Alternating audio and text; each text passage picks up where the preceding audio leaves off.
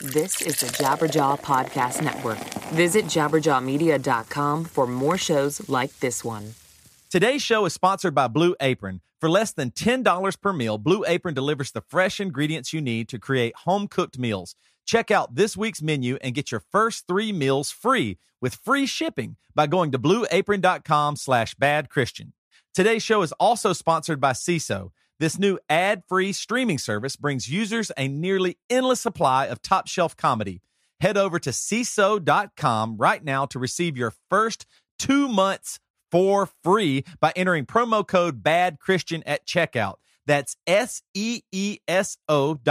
CISO.com, for 2 months of hilarious comedy for free with promo code BADCHRISTIAN. You are now entering the Bad Christian Podcast. What's up, jokers? Welcome to the Bad Christian Podcast. My name is Matt, and I want to thank you for being here.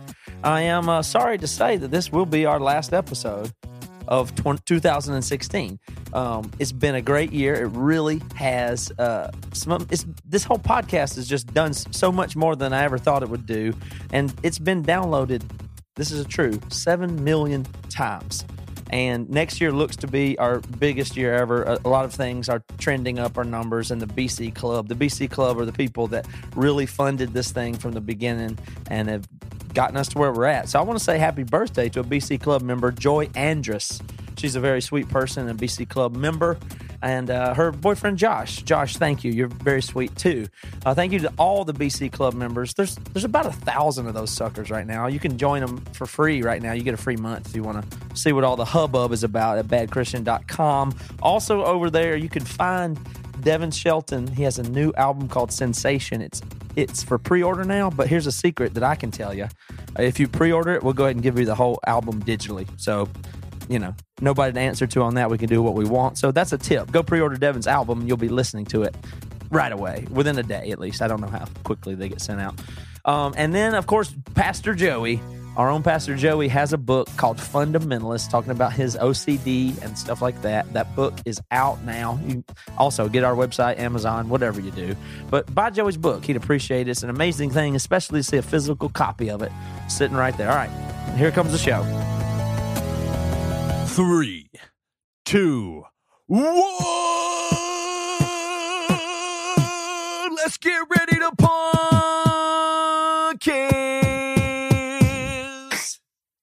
It's the Bad Christian Podcast. Woo! Just a couple days after Christmas. Last one of the year.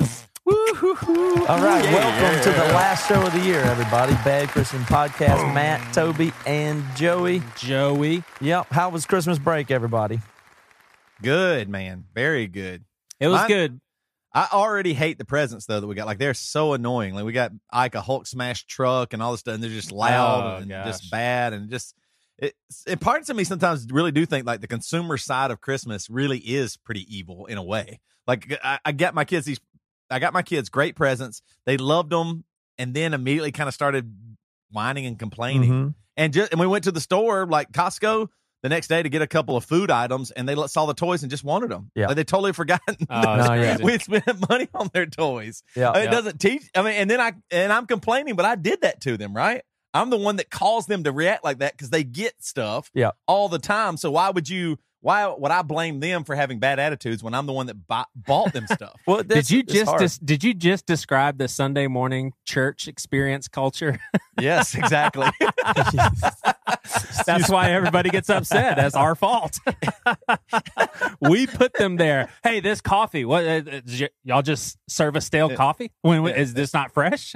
Oh yeah, these look like they came from the grocery store. Y'all used to have Dunkin' Donuts. I don't. I mean, can we get those back? I mean, I tithe. It's like getting a present that's in the wrong color that you asked for, kind of thing. Yeah. It's good for a little while, and then it's just, then as soon as, and you give them all this candy and stuff in the stockings, and then it's like, well, the next day is back to, well, you can't have that all day, you know, kind of thing. But we still have all the candy left over and the treats and the candy canes and everything else. And you just, I mean, I guess we do create brats, but the hardest thing for me about Christmas, or a funny thing, is I've been trying, this is the first time Georgia's old enough to really understand anything from presents to everything. So I'm trying to do the thing where I don't make her over consumeristic. We don't don't really overdo Santa, but we took pictures with Santa. And so what we're trying to do is make her understand Jesus and God and the Bible and how that ties in Advent. So we've been doing this Advent calendar. So we'll read from the Jesus Storybook Bible every night on a card.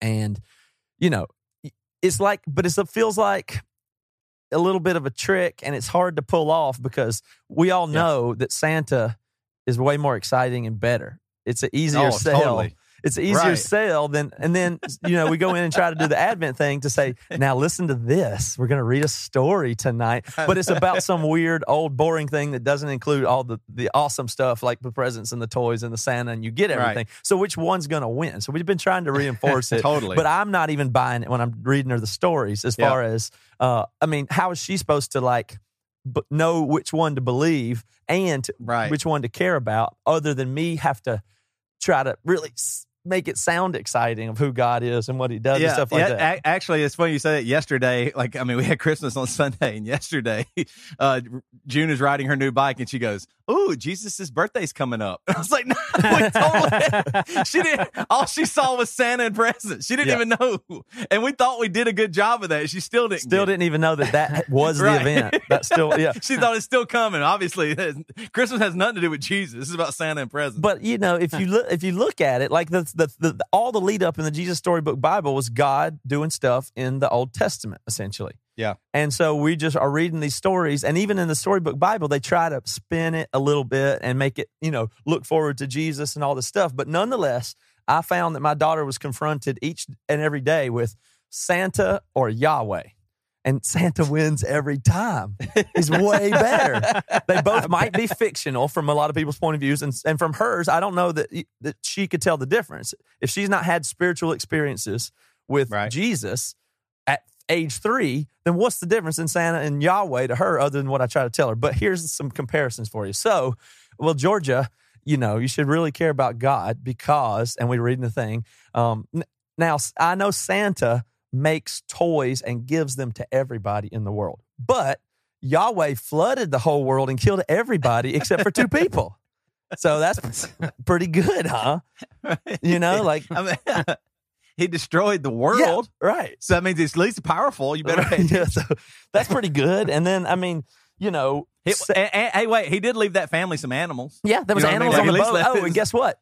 You like rainbows, right? There was a rainbow at the end of that story. That's right. But that's all that's good about that as well. There's some animals in a rainbow versus, and he destroyed everybody in the world. That's come on. That's what I'm trying to tell you about. He gave them a promise. Yeah. Well, it's not as exciting. You know what's really funny about that, though, is what's hilarious is you say that. How do you tell? And the family that he saved, the dad, as soon as they landed, got super drunk and let his kids see him naked. I mean, it's interesting, but it's just not, it doesn't compete with Santa. So Santa lives at the North Pole in this beautiful snow, and there's elves everywhere, you know, that work, and it's just a beautiful place. It's super fun. Now, God came down and wrestled an old man and kicked his ass once. That was another story we read for Christmas, leading up to Advent. Wouldn't let him win. Yeah, you know, and he was crippled for the rest of his life. You know, Santa has those sleigh and those reindeer that you love so much, and he does magic and all that stuff. And Yahweh built hell and a lake of fire, and tons of people are going to go there forever. Yeah, or be annihilated, or be annihilated. Yeah. So that's not maybe as attractive of a thing when you try to do it. And even if you look at Jonah and the whale, like, okay, we went in a fish and sat in there. It's still not that great. Right. There's no, you know, it's hard to make a kid believe that is totally the good thing. Well, yeah, I try to tell our kids about Jesus and God and what it means and him coming to earth and all this stuff. And like, you're right. Like Santa, they know I'm going to actually get toys from this guy. I mean, that is just a huge concept, easy concept, but a huge concept for a kid to just fall in love with this idea. When you tell them about Jesus or God, you go, well, that's, you know, if you trust him, he'll make your life better. And then, you know, when you die, you'll get to go to heaven. And it immediately becomes, we're going to die.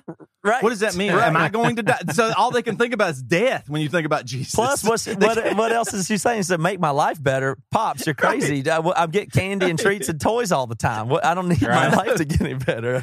We try to tell our kids about going to heaven. They got upset because they didn't want to go without us. They were like, if I die, I'm not going to even be with y'all. This is hard. This is awful. No, but God's good. It's too hard. It's unbelievable. They definitely don't see chance. the need. They definitely don't see, based on the day that Georgia had 2 days ago, she definitely doesn't have a need for Jesus. It's just pretty much ideal life, heaven already from her point of view. Right. You're right. An American child, for the most part, like at least middle class and up, American child has it really doesn't honestly need Jesus. Mm-mm. That concept has to be just completely foreign.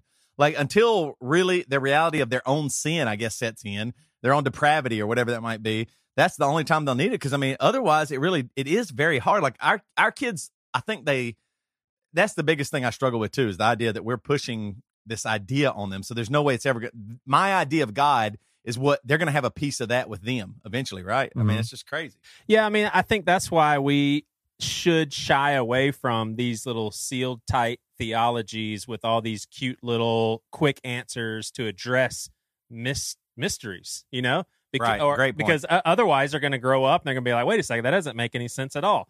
Right. And it sounds silly, but think exactly what Matt said. Wait a second. Santa is way better than God. Way better. Like, that doesn't make any sense. Yeah. Now, some people will say, a lot of pastors I grew up with, preached in the pulpit churches I went, my own pawpaw would say that Santa was created by Satan.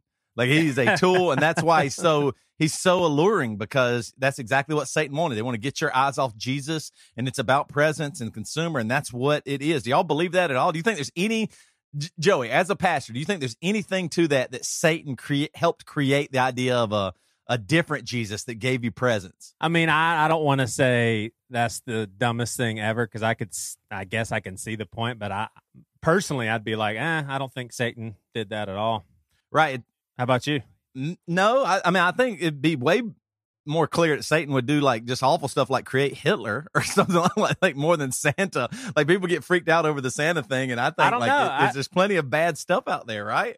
I think that's where you're wrong. I think if Satan was going to do something, it would be very subtle and very deceitful. Like, imagine if what Matt's saying is true, then kids are paying more attention to Santa than God, and Satan would be like, "That's awesome." If Santa was going around killing in the vein of kids in their Screwtape sleep, letters, that would be a victory. Sure. But what I'm saying is, like Hitler, though, to me, I always hear people say, well, if God can't stop Hitler, God's not even powerful enough to stop a guy from being that bad. Yeah. He must not be real. You know what I mean? Like, that's true. Hitler, all the bad people, all the bad in the world is what makes people, I think, more often not think of God. Like, I actually think good stuff like giving presents, like teaching your kids, hey, let's give. Like we tried to do some stuff like that, and give some stuff to homeless people or whatever.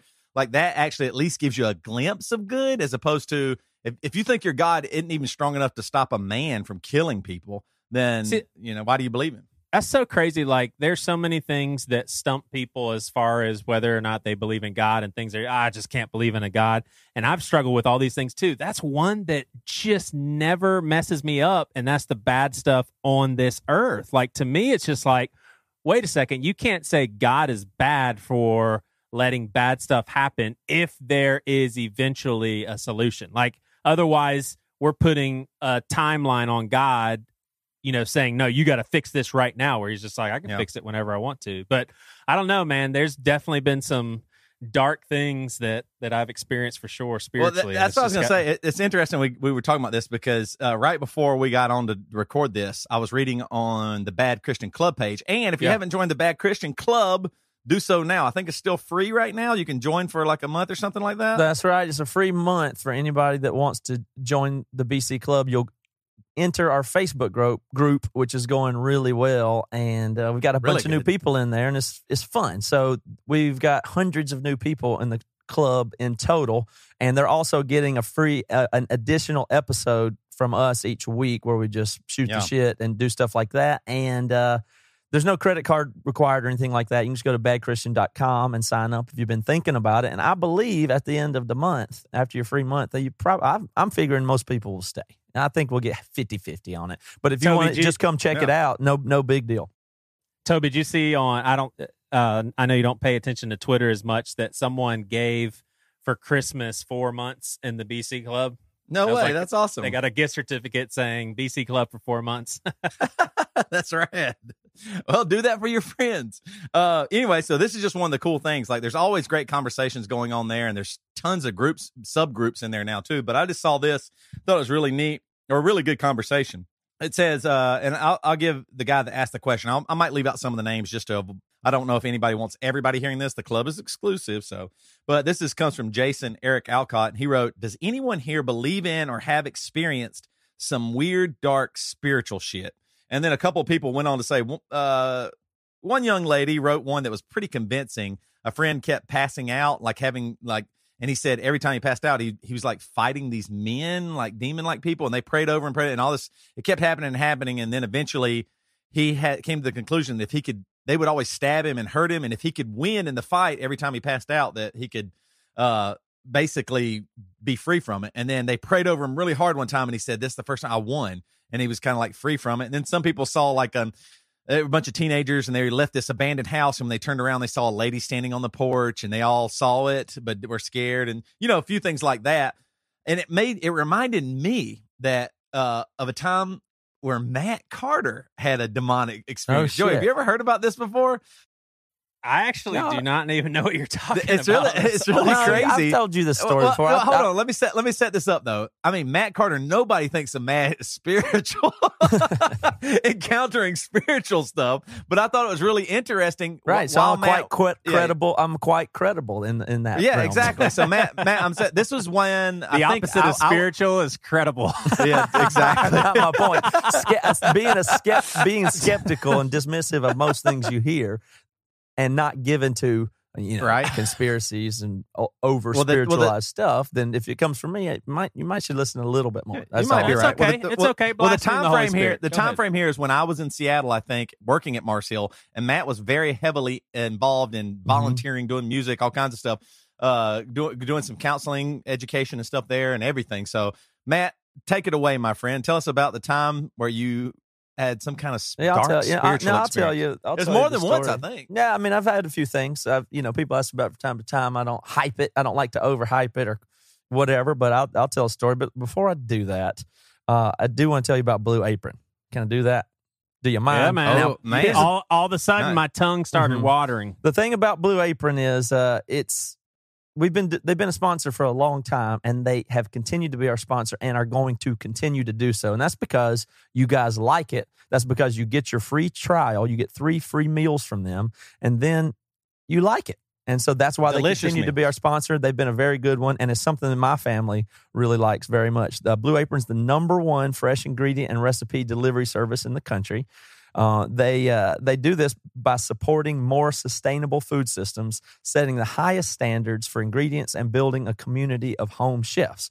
It's good as far as their impact on the community. They have partnerships with 150 local farms, fisheries, ranchers across the U.S. Seafood is sourced sustainably under standards developed in partnership with the Monterey Bay Aquarium Seafood Watch. The beef, chicken, and pork come from responsibly raised animals, and the produce is sourced from farms that practice regenerative farming. So it can be delivered to 99% in the continental U.S. That's so cool. It's great stuff. It builds strong family bond, too. I think that's a real thing. They've got that here in their points, but it's true. We'll sit down. You can have your kid, your wife. You can work together, follow the directions on the recipe, learn some culinary arts, and do something together. So if you spend a lot on restaurants, then you're crazy not to do it. You can do this. Costco has them now? Really? No, I didn't know that. But so you can even for under $10 a person, you can have a delicious meal from them. Here's a couple upcoming meals: spicy shrimp and Korean rice cakes with cabbage, pork chops and garlic piccata with scallion, rice, and spinach, mushroom and chipotle pepper enchiladas with lime sour cream. So here's what you got to do: you can check out this week's menu and get your first 3 meals free, with free shipping, by going to blueapron.com/badchristian. You'll love how good it feels and tastes to create incredible home-cooked meals with Blue Apron, so don't wait. That's blueapron.com/badchristian. Blue Apron, a better way to cook. Okay, so my, foray into spiritual darkness is relatively short and pretty much a one-time thing. There's only been a couple of things where I've felt dark or negative or bad side of spirituality. And for that matter, there's only been a handful of really strong experiences I've had as a Christian engaged with Jesus and positive stuff too. But I have experienced both. And as a skeptical person, I would rule out anything I could, the best I could, first. So that's all I can tell you. So I do feel that, like, I am a believer, of course. I am spiritual in general, but I'm not easily given to this or that spiritual experience. I try not to over spiritualize it. Man, I feel stuff sometimes in Sunday on church, or if I sing, or if something happens.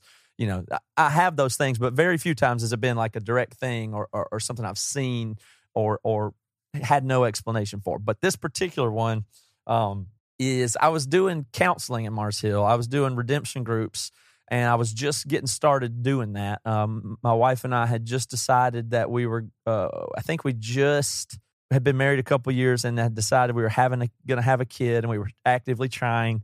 Our church life, our spiritual life was going well. Our marriage was going well.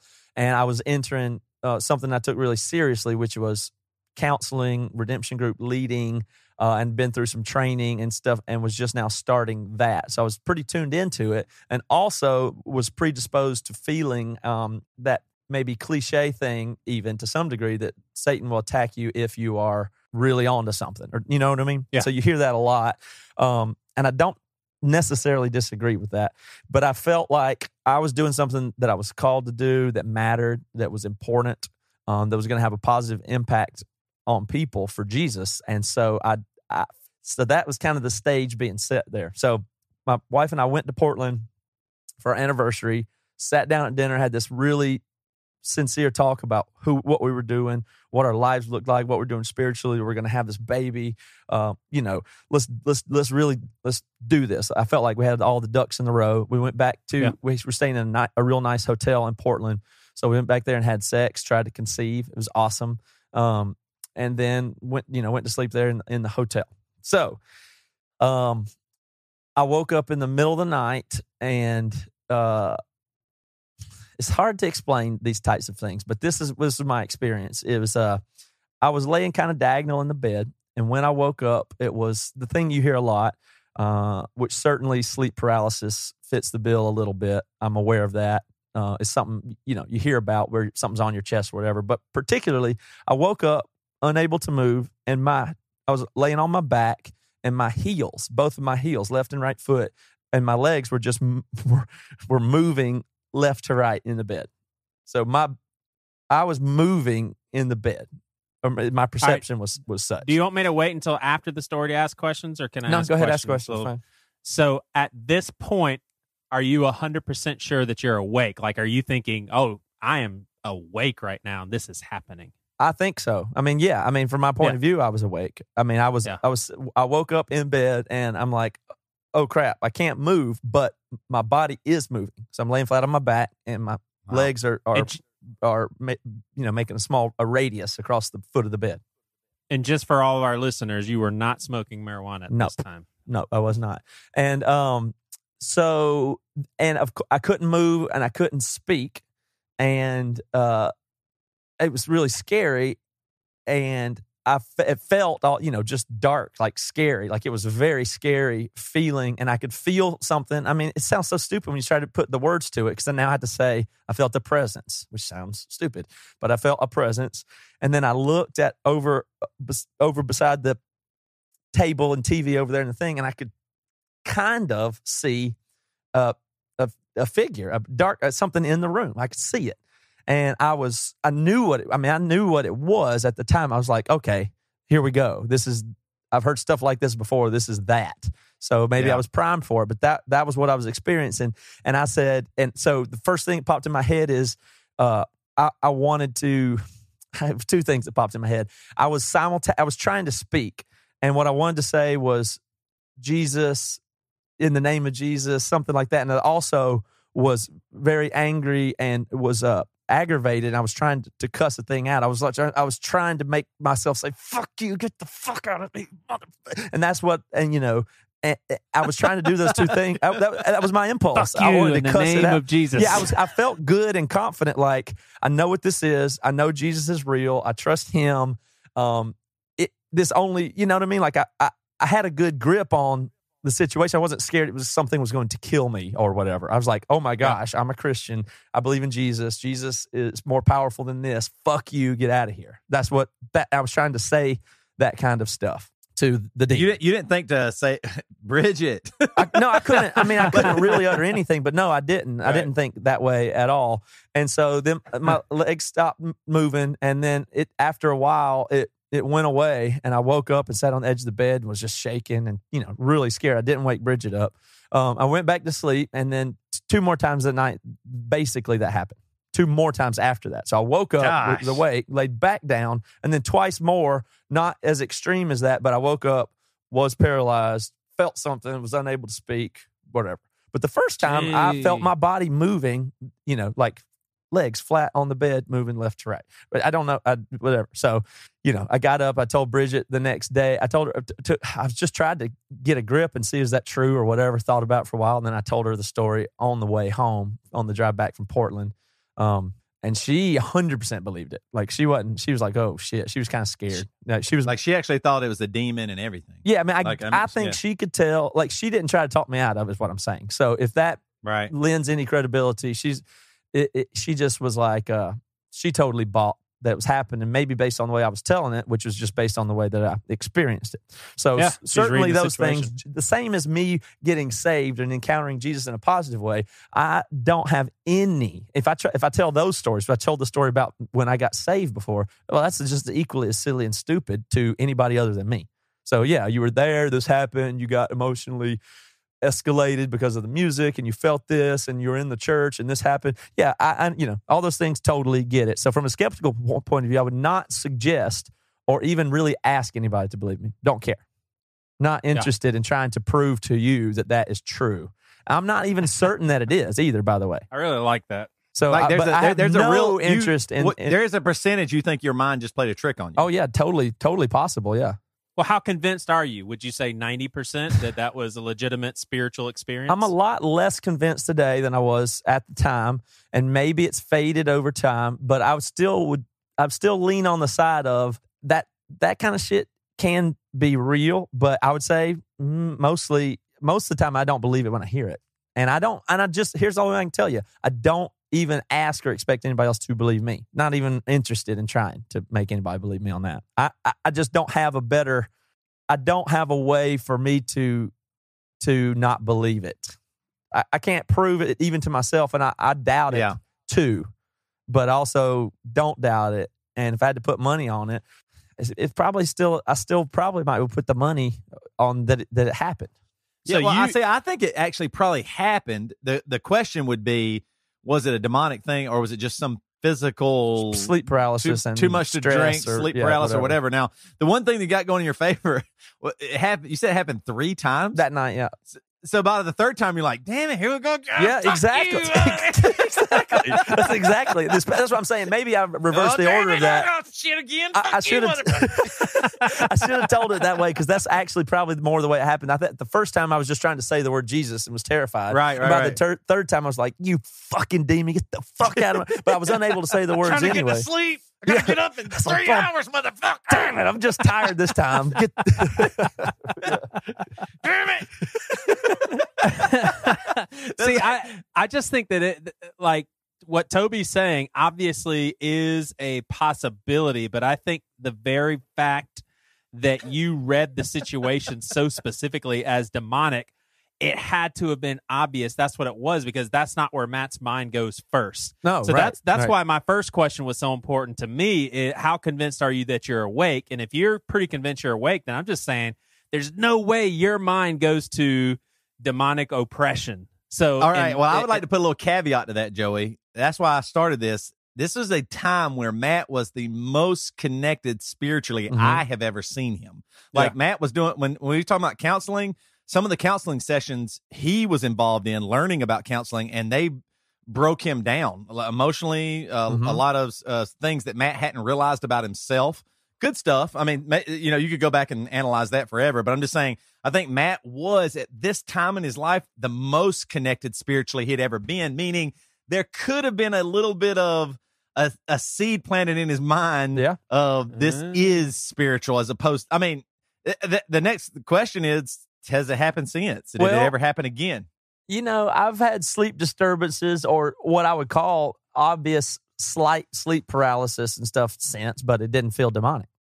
Well, I'm going to call bullshit again, on the, you know, on the has it ever happened again, just because I think that oftentimes God does a one and done, you're changed, I'm not doing it again, such as Jacob, Moses. There's like big spiritual but Toby, I don't know if you're heading in this direction or not, but is there a correlation? Because that story sounds very similar to your lead pastor at the time. Right. So was that real deal spiritual attacks of people that were in leadership at Mars Hill, or B, were people anticipating those sorts of things because their lead pastor had told that story as well, as far as those sorts of attacks? Well, that's what I was going to say too.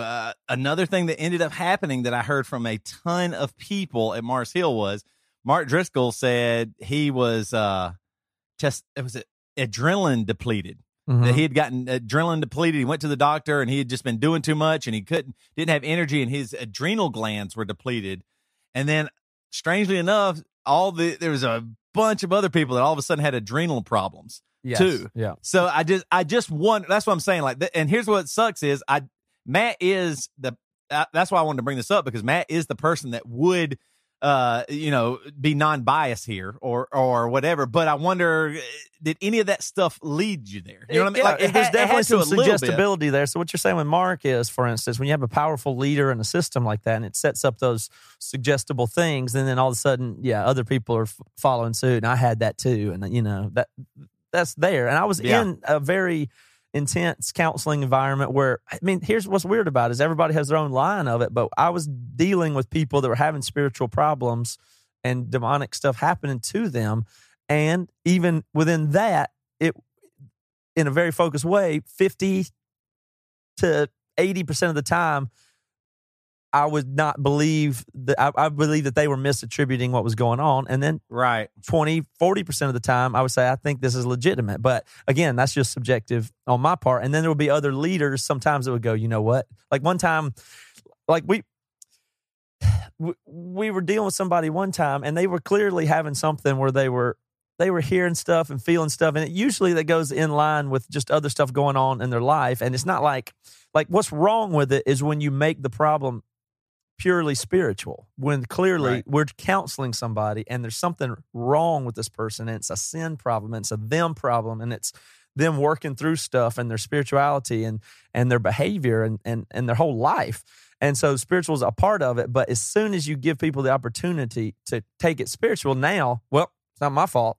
It's not my wife's fault. It's not what we're doing. It's not, this is like something crazy. So it's wildly attractive to blame, and even as a leader or somebody else to let somebody off that's the devil getting you. Then that's why your kids are up all night and crying and screaming, and it's also bad. That's the devil attacking you. That's not necessarily the case or the most helpful way to look at it. So especially at some points, you'd have a leader say, you know what? Is there anything weird in your house? Is there Ouija boards? Or if anybody goes in any territory like that, I'm like, okay, this is not helpful regardless. And then somebody said, well, we found this toy that somebody brought back on vacation as a gift, but I think it was actually an idol from some other country. It was under their bed, and when they got rid of it, then the problems went away. I think that's bullshit.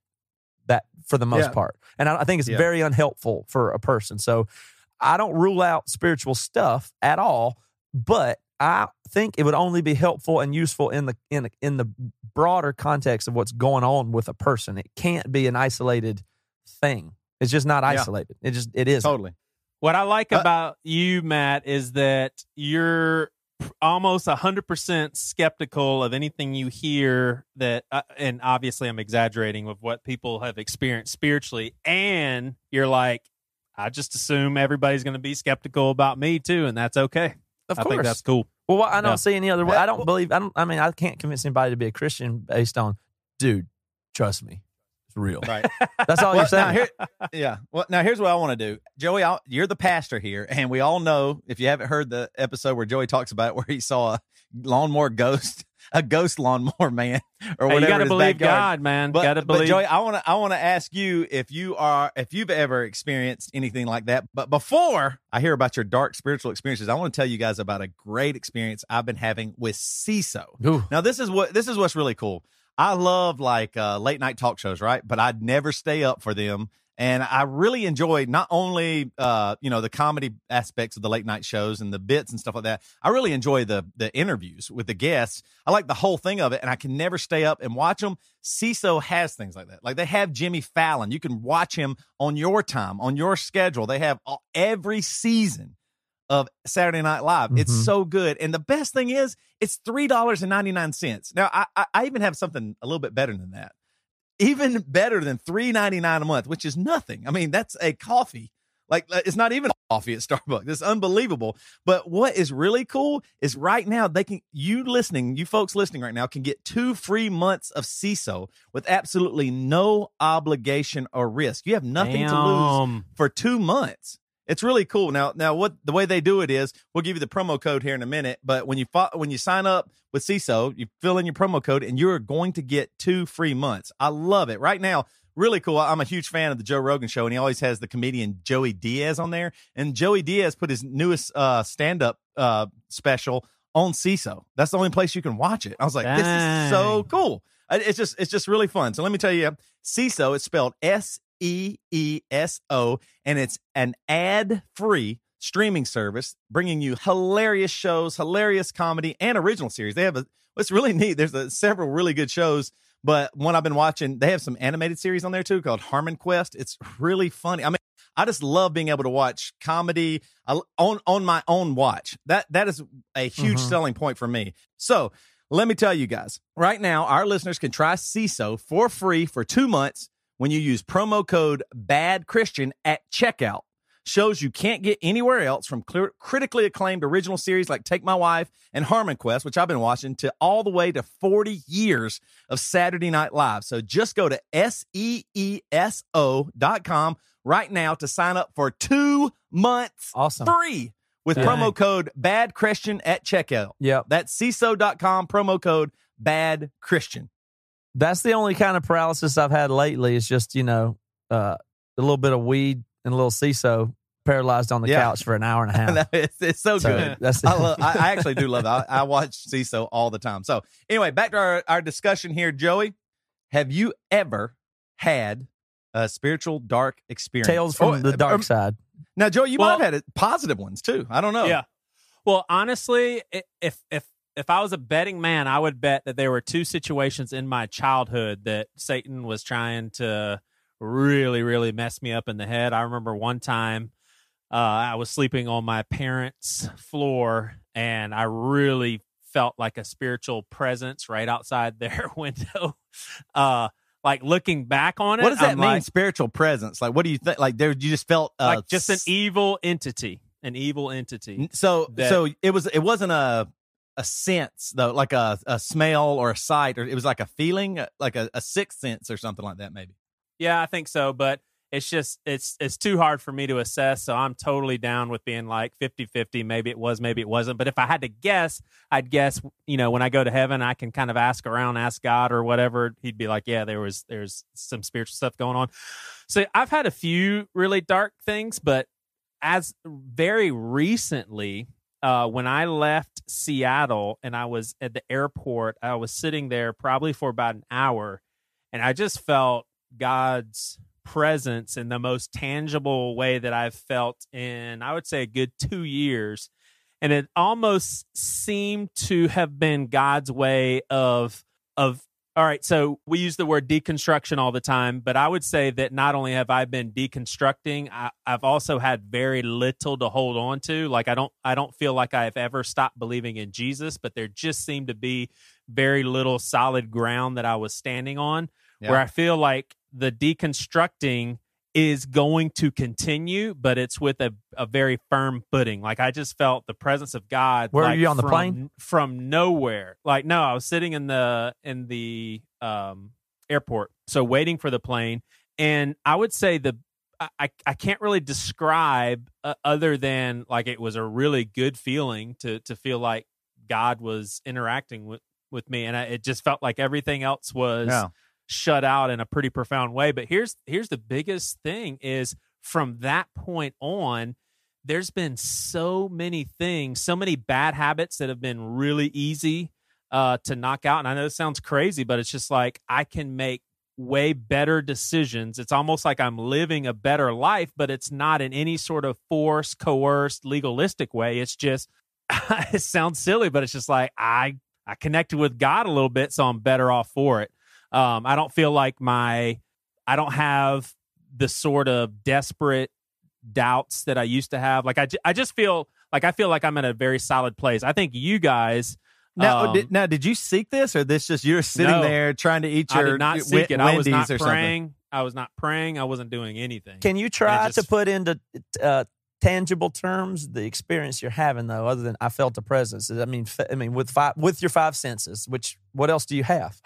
What did you experience specifically? Was it joy? Was it understanding? Okay, peace? so this is one of those things that you guys, I guess, will have to. It'll be on the same grounds as Matt saying, you know, I don't care if anybody believes me or not, but I felt compelled to go on my notebook app. Like I felt like God's presence was so strong and he was trying to communicate stuff to me. So I felt so sure of it and so compelled that I went on my notebook app and I started writing stuff down, to the point where reflecting back on it, like I've revisited the stuff that I wrote down. And it's stuff that makes complete sense based on a lot of the doubts that I've had in the past, based on things that I've thought that God has told me years and years ago. And it was almost like this is where he confirms it all. And it's like, go about your business and know that I'm here, that I'm true, that the times that you have thought that I've been communicating to you, I have been.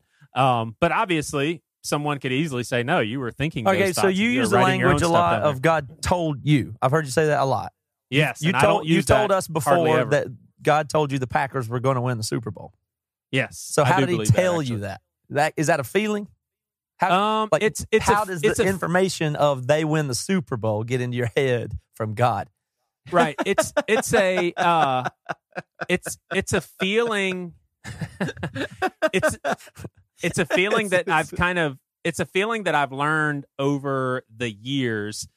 There's been times where I've been like, ooh, I think God's telling me something. And it's like, nope, it doesn't feel anything like the other times where he really was. So let's take the Packer situation. For people that don't know, Joey refused to tell anybody. He did not tell us, but he says that weeks before the Packers won the Super Bowl, God told him that they would win the Super Bowl. Yeah. So here and here's people be like, why in the hell would God tell you that? I really felt when the Packers won the Super Bowl, it was almost like a loving father rubbing his hand over my head saying like, hey, that was just us. And I did tell you, and here's why. Like, it was just like I can't even describe it. No, it's all right. I think it makes kind of sense. I'll try and make a point about it in a minute. So here's the thing. I have never felt this way about any sort of sporting event. Like, so there has... even his own marriage, man. God didn't even tell him for sure about his marriage. No. Actually, with I've got another supernatural story when it comes to I remember that one. Priscilla and I getting together. But it was just such a unique thing. And the thing is during the process, like I felt after the first round of the playoffs, I was like, God, you are freaking telling me this. And I was like, I don't know why you're doing this. Why would you take the time to tell me that the Packers are going to win the Super Bowl? Like, why are you doing this? Like, it almost felt like, please leave me alone. I don't even know why you're bothering me with this. But then when they went to play Atlanta and and Atlanta had the most dominating home field advantage. I mean, they were just unstoppable at home. And Green Bay went in there and just destroyed them. And I was like, holy shit. I was like, from that point on, it was like I almost had zero doubt that they were going to beat the Bears in the NFC Championship. And then in the Super Bowl, there's a lot of Steelers talking trash and stuff. And I was thinking to myself, I know that Green Bay is going to win. And the thing is I was so embarrassed to open up about it. Even I could not wait to tell my wife. And I know it sounds silly that I couldn't tell my wife beforehand. It was just so embarrassing, even her. But when they won, I was like, Priscilla, I knew this was going to happen. And here's the thing is I still believe it. Like, I truly believe that he told me. And because I just felt such a warm fuzzy spiritually between God and I after it happened, because it was just like, I care about the things that you enjoy. Mm-hmm. You enjoy the Packers, and this is something that I wanted to do for you just for the hell of it. And now I would say that there'd be major problems and even a higher sense of skepticism that people should have, even though you're welcome to have as much skepticism, and probably you should. But if I was having these feelings every single time, and then after a team wins, I was like, I knew that was going to happen. God told me. But that's the only time that's ever happened. Only time. Now that's really interesting. Here's what I want to say. I'm going to do the deal or no deal. I'll ask my question when we come back from this next ad. Oh, Howie.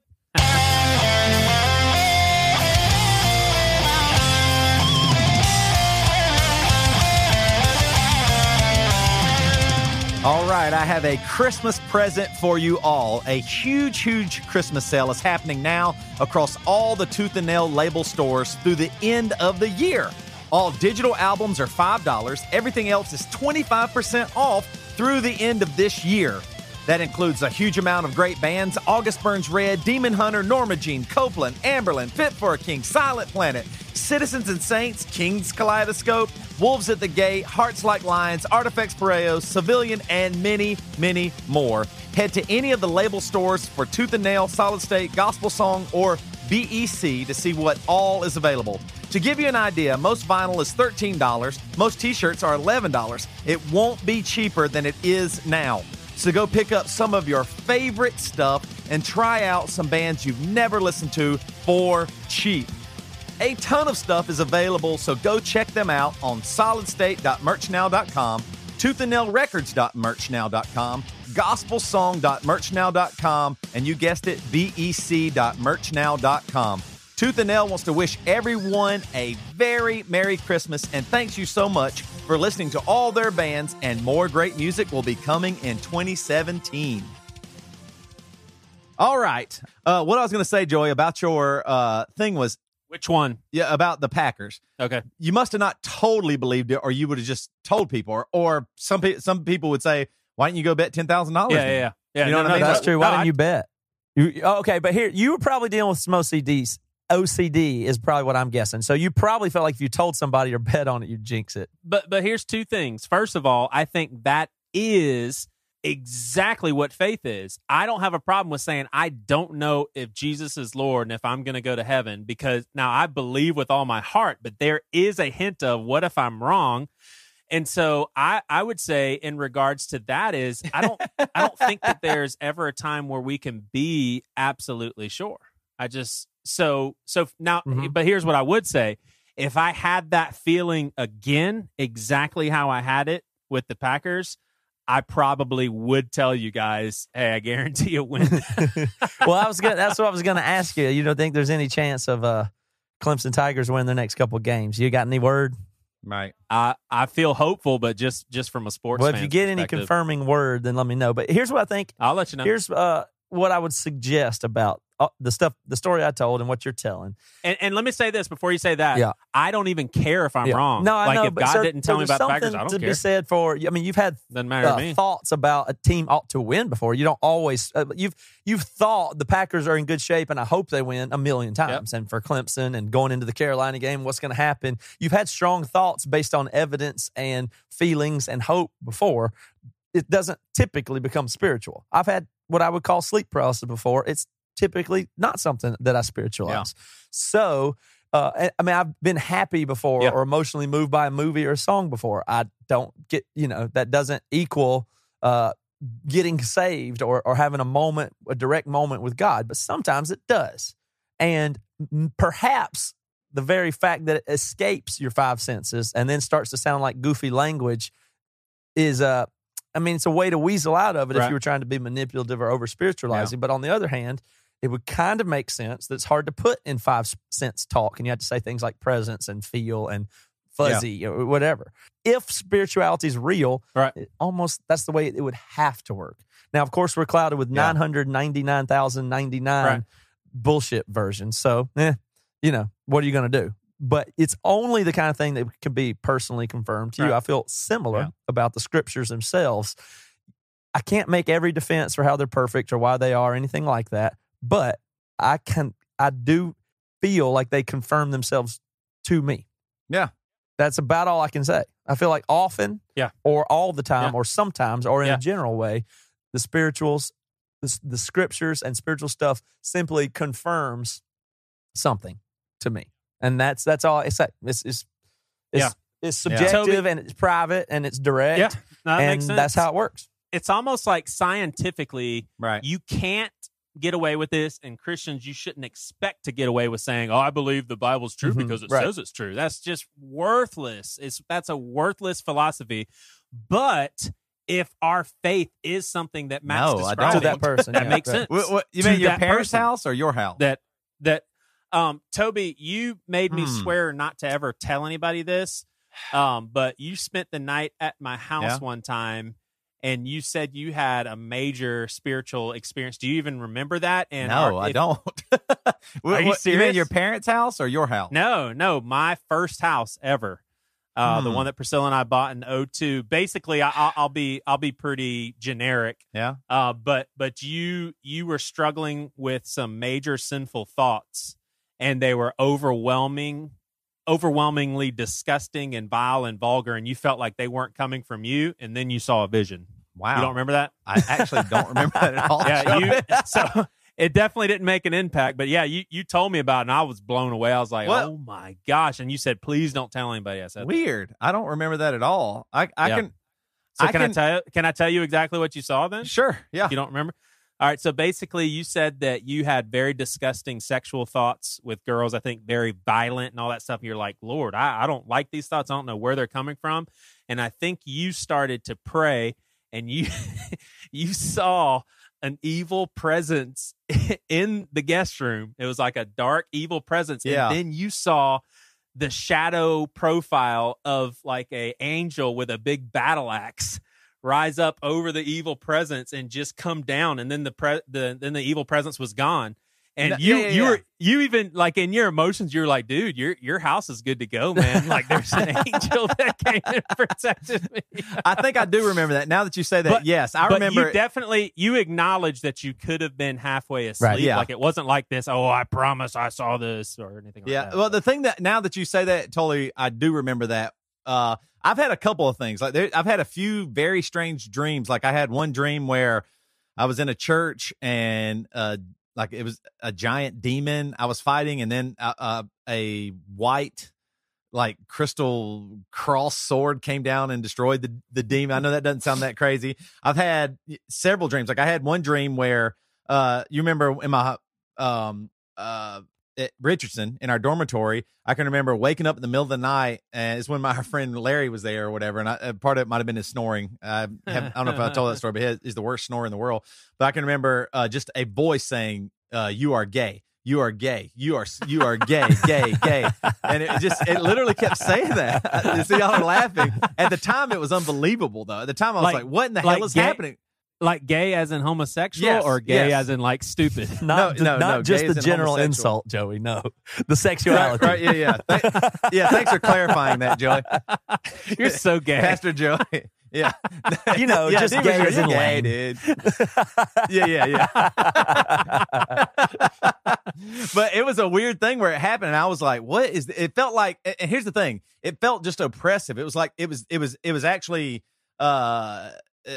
hurtful or whatever. It wasn't like me going, "Hey, maybe I'm gay." It wasn't anything like that. It was actually like it was saying all these things. And I was like, "What in the world is happening?" And I just said, I actually started crying in my bed, and I was like, "No, what are these thoughts? What is this condemnation, this dark feeling, all this stuff?" And it went away. And then, now that you say that, I remember. And what's funny I would not have remembered if you didn't tell me that. it is. I did remember seeing something in the corner, and that's what's so crazy is it's those stories are always in the corner. I don't know if that's what makes me doubt it sometimes. Is like, why is it always in the corner? Or what? I know some people would say, no, it's at the foot of my bed or whatever. But I mean, a lot of stories are in the corner. But now that you say that, I do remember that it was like hateful, awful thoughts where it was just really bad. Like I was like the worst guy in the world. I think it was like even crazy, just murder, rape, all kinds of stuff. And I was like, this is awful. It was just the worst feelings in the world. And then, it was like prayer and relief. Now, the interesting thing about this is oftentimes prayer really does work. Isn't that crazy? Like, even if that's just a mental trick or something like that, isn't it crazy that like you go, God, please help me. I can't do this. And I was relieved. I was free from that. But anyway, this has been a great conversation. Can we do a news story or something? Go one more lap here with this. I'm going to give a counter story. I'm going to give one counter story just so to let people off the hook and let them know that I don't think I'm crazy, and then I'll come back one more time. But one time we were in a hotel room, and Toby, you may remember this, but I jumped up out of bed. Dave was in my bed, and y'all were in another hotel bed because this really big spider crawled across me and up the headboard, and I jumped out of bed, turned the light on, told Dave, get up, because that spider was going right at him. Yes. I don't think there was a spider, and y'all certainly didn't. I was convinced that there was a spider because I have spider dreams too. Right. We couldn't find one, and y'all were kind of smirking, didn't really believe me that there was one. I was like, no, seriously, it was just here. It climbed up here. It was going over there where Dave was, and I woke up, popped out of bed, and got Dave out of the bed quick, like an emergency, because it was a big. I mean, it was a big spider, and it was scary. And at this time, I don't think that spider exists. I don't think that was real. That I think. Have you ever experienced that spider again in recent years? but on the other hand, I'm just going to say, if you had to put it into actual terms, this might make a little bit of sense. I don't even want to be over spiritual at all, or even sound goofy here. I operate most of the time as a materialist. I am a spiritual person. I do believe there's a spiritual realm, but I'm not sure. But if there is, that explains some things. That's all I'm saying. But day in and day out, I have no problem operating as a materialist. I think that those interactions are at most, because I'm not big on I don't know. I do believe there's some miracles and some interfacing of the spiritual with the human, but even if it is, I think it's largely personal and subjective, and I don't think it's widespread. And I think you're pretty safe to operate in the materialist realm most of the time, which is kind of an anti-Christian philosophy. I just find it typically very useful and practical, and it helps me understand that spider didn't exist. So does the demon exist in the corner? I don't know. I think so. Yeah, I mean, I would say at least 2 to 4 times a month, Jess sits up in bed and goes, "What is that? What is that on the ceiling?" She'll say it's an orange spider or a gray spider. She usually has a color for some reason, and she swears it's real. And I'll go, "Get back to bed." I'm always so mad. Like 2 nights ago, she got up, looked around, and it kind of freaks you out when somebody's not totally themselves. Like, that's why this is strange, because my wife is in a weird state. Like, she is not fully Jess at that moment. She's doing things that she wouldn't do in our reality. And it's like, she goes, "I got to go get the kids. The kids aren't inside." Like, it's usually like some kind of worry or fear she has. And so, and then that's when I'll yell at her, "Get back to bed. You've been asleep for an hour. The kids are asleep. You're not going to wake them up. You're not going to." And then she looks at me like, "Why am I so mad?" And I'm just trying to keep our kids asleep. But anyway, all right, Matt, let's move on. Kick the music to the best part of this show.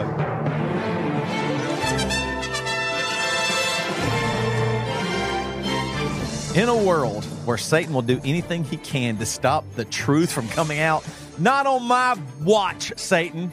Not on my watch. Go ahead and cuss Satan out, man. Please don't visit me tonight in my sleep, or Matt, or in Jesus' name, we ask Joey, Matt, and Toby are safe from any demonic stuff tonight. All right, cool. Well, my house has angels with battle axes. Yeah, you're all good. Your old house, dude, not the new one.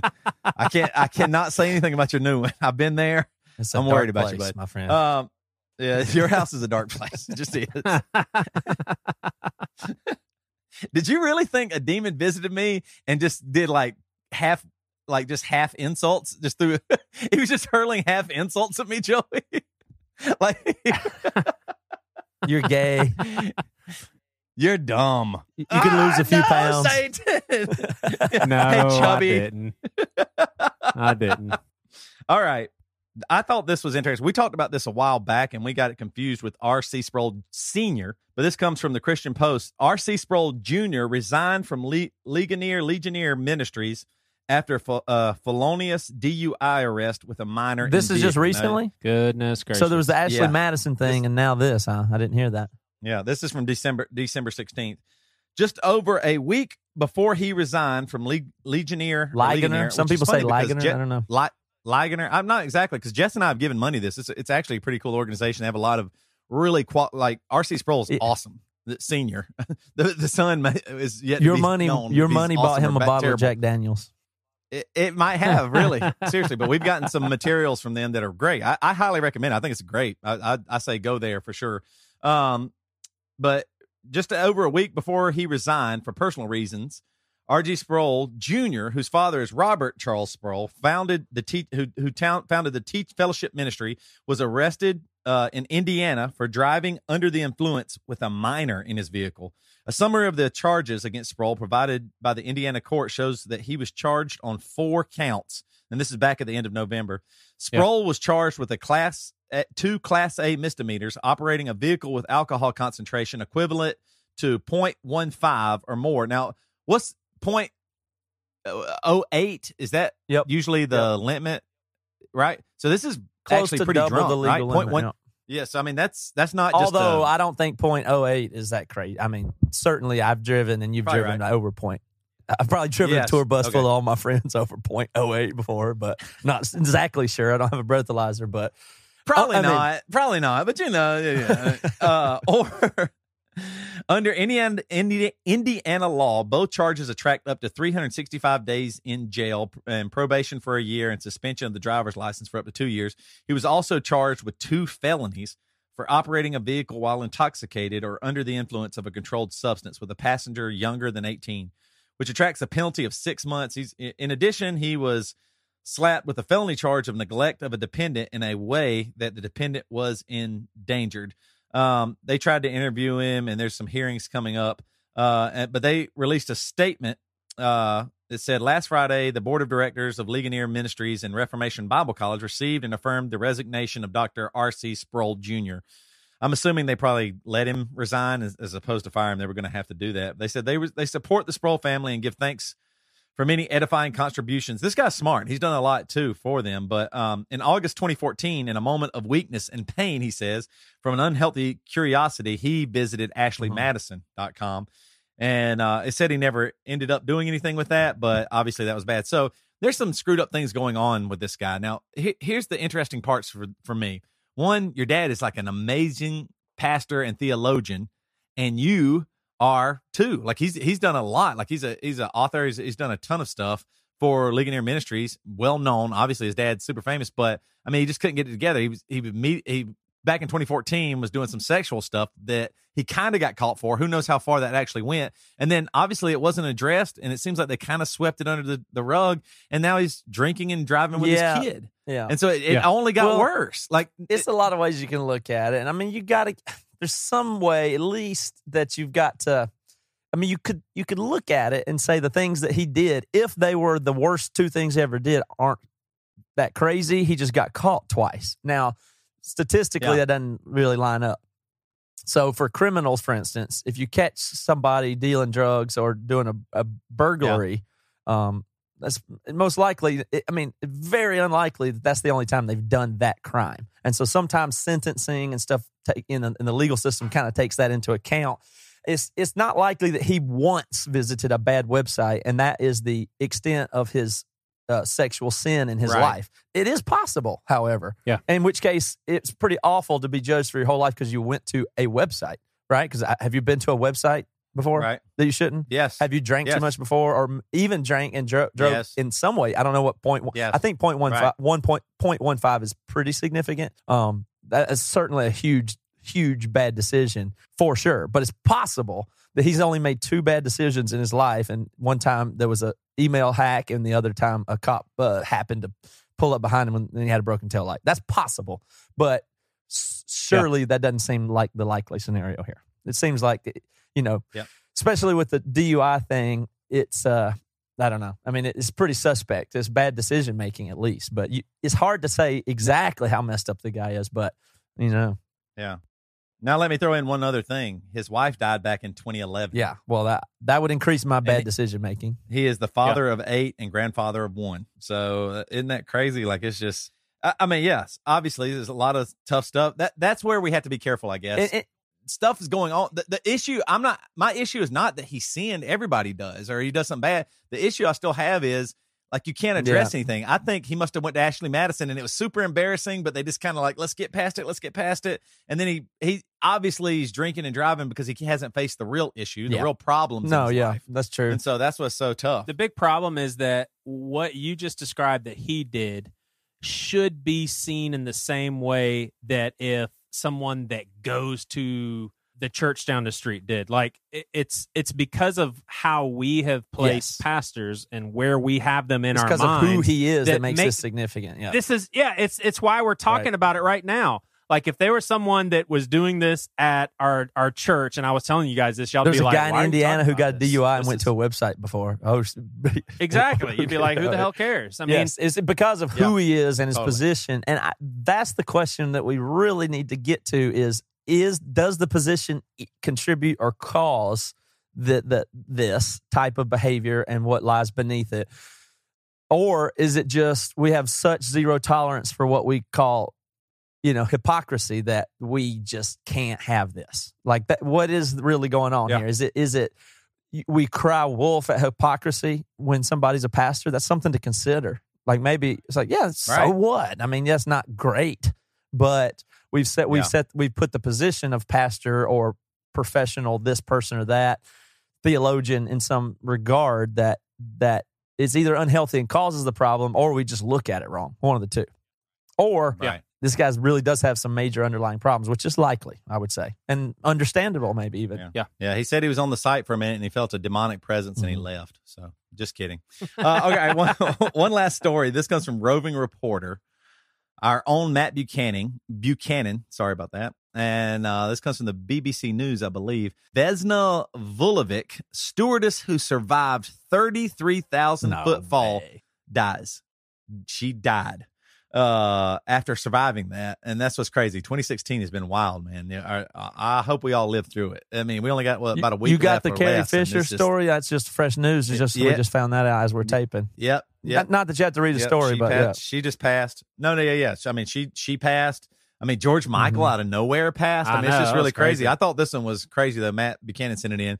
Let's see. Vanessa Vulovic, an air stewardess who survived the highest fall ever by a human being after her plane broke up at 33,000 feet, has died now at age 66. When was the crash? When was the fall? I'll tell you. State TV in Vulovic's home country of Serbia said she was found dead in her apartment in Belgrade. The cause of death was not immediately known. Vulovic was working on a Yugoslav Airlines Douglas DC-9 on January 26, 1972, when a suspected bomb brought the plane down among mountains in Czechoslovakia. All 27 other passengers and crew died. According to the investigators, Vulovic was trapped by a food cart in the plane's tail section as it plummeted to earth in freezing temperatures. The tail landed in a heavily wooded and snow-blanketed part of the mountainside, which was thought to have cushioned the impact. Vulovic was rescued by Bruno Honk, a woodsman, who heard her screaming in the dark while the debris came down around them. It was suspected that the bomb planted inside the jet just during a stopover in Copenhagen, Denmark, but nothing was ever proven and arrests were never made. And after arriving in the hospital, Vulovic fell into a coma for 10 days. She had a fractured skull, 2 crushed vertebrae, and had broken her pelvis, several ribs, and both legs. She was completely broken, but she survived that. And now they just found her in her apartment and she had passed away. It doesn't actually say why. She was fired from her job in 1990. And wait a minute. She was fired from her job as flight attendant later? Yeah. She went back in a damn airplane after that? Yep, she was fired from her job at the airline in 1990 after taking part in protests against President Slobodan. That's horrible. Milosevic. So she avoided arrest. That's bad on two levels. First of all, she should have never gotten that. She should have quit. First of all, and secondly, if she did want to work in an airplane, she should be unfireable. I know. It was crazy. She was temporarily paralyzed from waist down, but recovered, and she returned to work for the airline in a desk job. She okay. So I don't know if she ever flew again. But yeah. But anyway, I just thought it's crazy. Like, it even took her. I mean, can you imagine? That's the thing I've always been fearful of. You're that high up, and that's when from 30,000 feet something bad's happening. Terrible. I just can't imagine. I guess it must have been the mountain was high enough to where she hit the mountain and started sliding, and although she was broken, they had to pull her off the side of a mountain. Crazy. It's just insane. How did she not catch on fire? It's just crazy. And then all of that 2016 killed her. So couldn't make it past 2016. Good God. Her injury list is quite significant there, but this is almost a related news story and something we should do on the podcast in the future. But I saw last week Dallas Taylor from Maylene, his injury list from his ATV accident, and it is for sure worse than that lady that fell out of the plane. Yeah, see if I can read some of it here.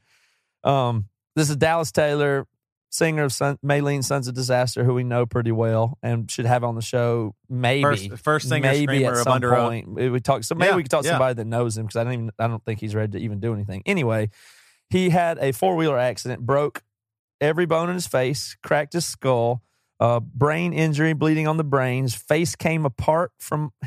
I'm reading some of this from his words. Face came apart from a skull in 2 places. Fully blocked carotid artery, broke his arm really bad and has plates in it, ripped his left ear down to the canal. The other ear has blood behind it, so he can't hear well. He has blood on his lungs and lung atrophy from the ventilator and tracheotomy. He broke his upper and lower jaw, had it wired shut, had a trauma stroke, can't feel the right side of his face. His teeth don't come together there because of weak muscles. He can't track left or right in his right eye, and can't produce tears in his eyes anymore. Can't feel his other eye and doesn't know when to blink. Extreme vision is extremely blurry, and lost vision in his left eye for good. In a nutshell, that's what happened. So worse on an ATV than falling out of an airplane, I would say. That list to me is the most significant injury list I've ever heard, really.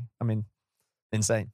I guess he's kind of a badass. 2016 didn't kill him, but it came about as close as you can. Now, one last thing on that: how hardcore is it that he actually can't cry anymore? That's unbelievable. Like that does work for being in a hardcore band. It could be right. It's a good song. It does. You're screwed if you're an emo singer. Yeah, totally screwed. Yeah, but he chose right. If he gets back up on stage, he can literally, honestly say, "I'll never cry again," That's so tough. We're glad to hear from him, and I hope it's all right to share. He put this on Facebook, and I haven't talked to him, but we toured with him. But good luck to Dallas, and keep him in your prayers and thoughts. That sounds like a very long road ahead. And some things won't get better. That's unbelievable. Yeah, prayers are with you, Dallas. All right, that's the damn news. All right, okay. That's the damn news. Let me tell y'all a few things going on, everybody. We have a Emory acoustic shows coming up. We're going to the Southeast in Florida. Hell yeah. In January. And so I don't have the dates on that exactly, but go to badchristian.com and click on it. And we're going to be in Florida and South Carolina, that area in January, doing acoustic shows with Devin. I think Dave will be there. Don't forget to check out bc.supply. That's some clothing and high quality goods that we're making over there. Devin's album, right now, it's still up for pre-order, but let me tell you something special you may not know. If you pre-order the album now, we're going to send you the whole thing digitally to listen to. So it's almost like it's out in a way to you who pre-order. Let's say you're going to get a vinyl or a CD. We're going to go ahead and give you the digital file right away, because we can do whatever we want to. We're not worried about leaks. We're not worried about record labels and people. We can do whatever we want to do. Devin wants to give his album away to anybody who's pre-ordered it. So feel free to go ahead and enjoy the whole thing. We put up if you're still listening to Christmas music, we put up our performances from the Christmas party. You can get all the stuff at badchristian.com. Joey's book is out. It is awesome. Check it out. Buy a physical copy of that and read it. Put it on your toilet. Put it in your coffee table. It's very cool to see a book from my friend in physical form. Listen to the audio book. I did the audio book. I read the whole book. We have you can join the BC Club right now for free. You can figure all this stuff out at badchristian.com. Hope everybody had a Merry Christmas. Go Clemson. I'm going to tell you one more thing I want to do. This is probably not going to happen, but here's my vision for the rest of the year and going into next year. Hallelujah, Matt. Amen. I'm feeling the spirit right now. Okay, so Clemson, this is my plan to really to seize 2017 by the balls. Clemson wins, beats who we playing? Ohio State on Saturday. So we beat Ohio State. Then the next Monday after that, or January 9th, we'll play most likely Alabama, possibly Washington. We'll win the national championship to start 2017 on a better note. And I would like to have sex with my wife and conceive and deliver another child in 2017. But how badass would that? Yeah, that's Matt. not real, and I think the calendar doesn't work out. And I don't know exactly if we're ready to do another kid. But how badass would that be on the night? Clemson wins the national championship, and then I conceive a son. Wouldn't that be the ultimate story? I love it. You were conceived. It'd be the greatest story ever told. and we could, and the same kid would be born in 2017. So that was the vision I had of how to seize 2017 by the balls. But I don't think that will happen. That exactly. is awesome. But I do hope. Good luck to the Clemson Tigers for real. Yeah. If it's a son, you can name him Ray Ray. Yeah, that's right. There you go. Matt, you talked at the beginning about how, Santa is better than Jesus. Well, thoughtsaboutgod.com disagrees, my friend. Santa comes but once a year. Jesus is an ever-present help. Santa fills your stockings with goodies. Jesus supplies all your needs. Santa comes down your chimney uninvited. Jesus stands at your door and knocks, and then enters your heart when invited. That's right. Go to hell, Santa. All right.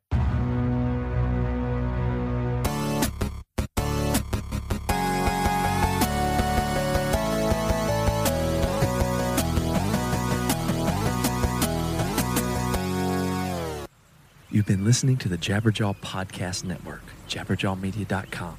Shh.